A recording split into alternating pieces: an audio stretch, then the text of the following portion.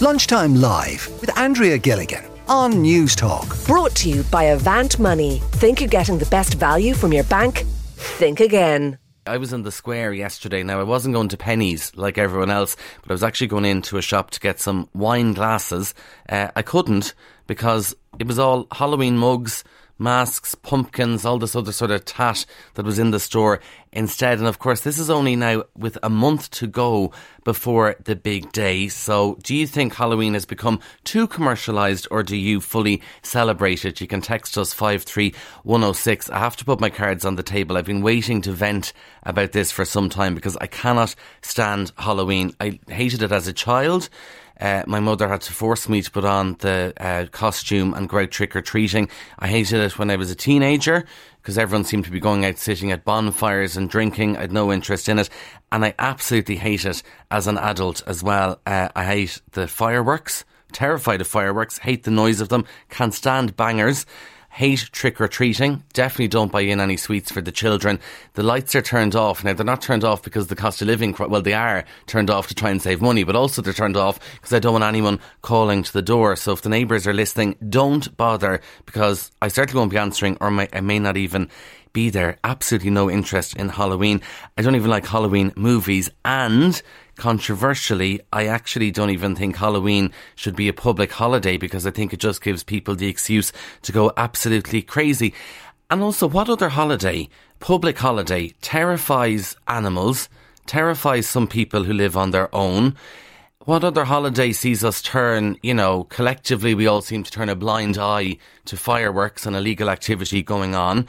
And what other holiday do we hear of children? Literally every year we hear of this. Children burning themselves, getting into danger with fireworks, having life-changing injuries inflicted on them. So I'm saying Halloween shouldn't even be a public holiday. It's far too commercialised, but I'm conscious I'm probably alone. So I'd love to hear from you. You can text us 53106 or phone us 1800 453 106. Do you agree with me? Do you absolutely hate Halloween?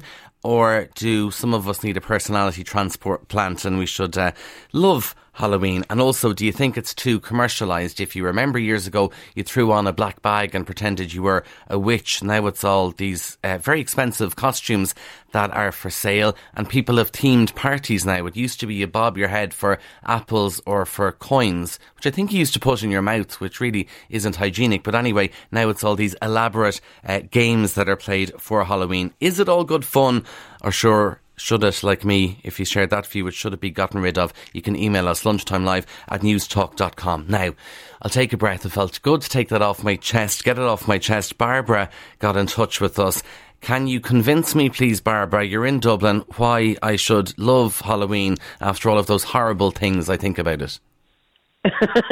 Well, I'm actually with you on the fireworks and the bonfires. I have to say, I hate them too. I have 4 cats. They freak out.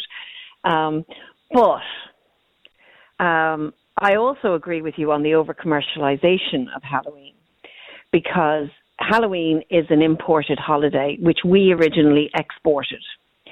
Originally it was Samhain. It was a night where there was, we respected the ancestors, we remembered our dead. We still have that in the church with All Souls on the next day, or is it All Saints? I always get confused. But it's All Saints and All Souls on the next day, which is kind of remembering your ancestors and remembering your loved ones who have passed on. The other thing about Samhain, it's a very, very ancient holiday, or a very ancient day. It's not so much a holiday, but it's an ancient festival that our ancestors, long before Christianity ever met these shores, celebrated. And it was the end of the final harvest. The first harvest happens at Lunasa. The second harvest happens just coming up to the equinox. And the third harvest is Samhain. And that is grain, fruit, meat. And it's where they slaughtered the animals that they couldn't overwinter. And they preserved them, and then they had a feast. So it was all about the celebration. Right, can I stop you there, Barbara, and just say, you seem to know a lot more about Halloween than just trick-or-treating and fireworks. So what's your interest in it? Or Samhain, as you call it? Yeah, well, I'm a practicing witch, so it is one of our 8 Sabbats that we celebrate, and we celebrate it on the level of the ancestors and our beloved dead, and we also acknowledge the other world. So there was a really interesting article in the journal recently about somebody who got pixie-led in a forest, and she actually just went into this space and somehow managed to walk 10,000 steps without knowing where she was going until she came back to the 2 trees after she had put her jumper on inside out because she'd heard that that was the way that you confused the fairies. And it sounds ridiculous. It really does sound ridiculous, but when you've experienced the other world, you know that actually it wasn't. Right. So, in my practice, I would definitely be laying out the dumb supper for our beloved ones, and then I would give it as an offering. Dumb supper is an extra meal placed at the table on Halloween night. And then I would go with my coven, and we would have a ritual to remember our beloved dead and to thank our ancestors for the guidance they have given us. And then we would have a small feast in celebration of that. I'm going to park Halloween for a second because I'm far more interested in you saying you're a practicing witch than anything else on the show today. How did you get into that, and what do you do when you're a practicing witch? Oh, how did I get into that? That's a long time ago. It was back in the late 70s, early 80s. And I happened to meet some witches, and I had read a bit about it, and I got more and more involved with it as a result of my reading, because for me, it was a calling home. It made sense to me. It combined the cycle of the year and nature and how it worked. It combined the duality of deity, which I really liked. In other words, God and goddess as opposed to just God. So all of that was incredibly, it felt right. That's the only way I can describe it. It felt right to me. And you're totally serious about this. This isn't, do you find people make a joke of you when you say I'm a witch? Not anymore. They're maybe afraid you'll put a spell on them or something like that. They don't actually say anything, really. I mean, it's not something I go advertising, like, put the sign on the door, the witch is in. It's my practice. It's what I do. I mean, throughout Ireland, there are so many witches and pagans for whom Samhain and the other 8 Sabbats are incredibly important. These are the cycles of life. And as I say, it's not confined to witchcraft. Yeah. It spreads into the wider community. There are different people with different practices, but we have a commonality in that we're pagan and that we revere the cycle of nature and the cycle of the year. But when you... Obviously, I can hear it in your voice. You're deeply committed to this, and you clearly, absolutely believe in it. And you tell us all of the traditions and rituals. How do you feel when you see the way Halloween is treated now in the shops? Well, I don't see it as actually having anything to do with Samhain. I know the roots of it actually come from Samhain. The whole dressing up thing came from disguising your children lest the fairies steal them away. But there are lots of things I don't like, right? I don't like the incessant plasticity of it. I hate those fake spider webs that people put on their hedges. 1, because they're non-biodegradable, and 2, because they trap birds and insects and they actually destroy wildlife, and people leave them up and they don't bother to take them down, and they're a mess. 3, the plasticity of it, where people buy stuff time and time again. Now, I decorate my house for the kiddies. I love it. I love the kids coming round. And I put on my witch's hat and my long dress, and I'm a total stereotype, and I don't care. Okay. Stay with for Halloween. Stay with us, Barbara. We've another pagan on the line as well, Barry in Dublin. Barry, you got in touch with us here on Lunchtime Live. Are you going to convince me that I should actually like Halloween? none of my business whether you like it or not, sir. Lady Barbara has said more or less everything that any pagan would say. Oh, by the way, I'm in Cork, not in Dublin. Oh, sorry, okay. Very offensive line. Apologies, you're in Cork. No, not at all. Not at all. Up the rebels and all that. You know, my issue with it is, in a way, if you look at Christmas, the red and black, that was in the red and white was invented by the Coca-Cola Company for Santa. And Santa wore traditionally green and white and was an earth spirit, not a Christian saint. So to Halloween, this orange and black Americanism that has overtaken us. As a child, I grew up in the Isle of Man, and kids used to go, they call it Hop Tune A, which translated into the English means tonight's the night. And kids would go out and take turnip lanterns around and sing the Hop Tune A song, which was either in Manx or in English, depending on which part of the island they were in.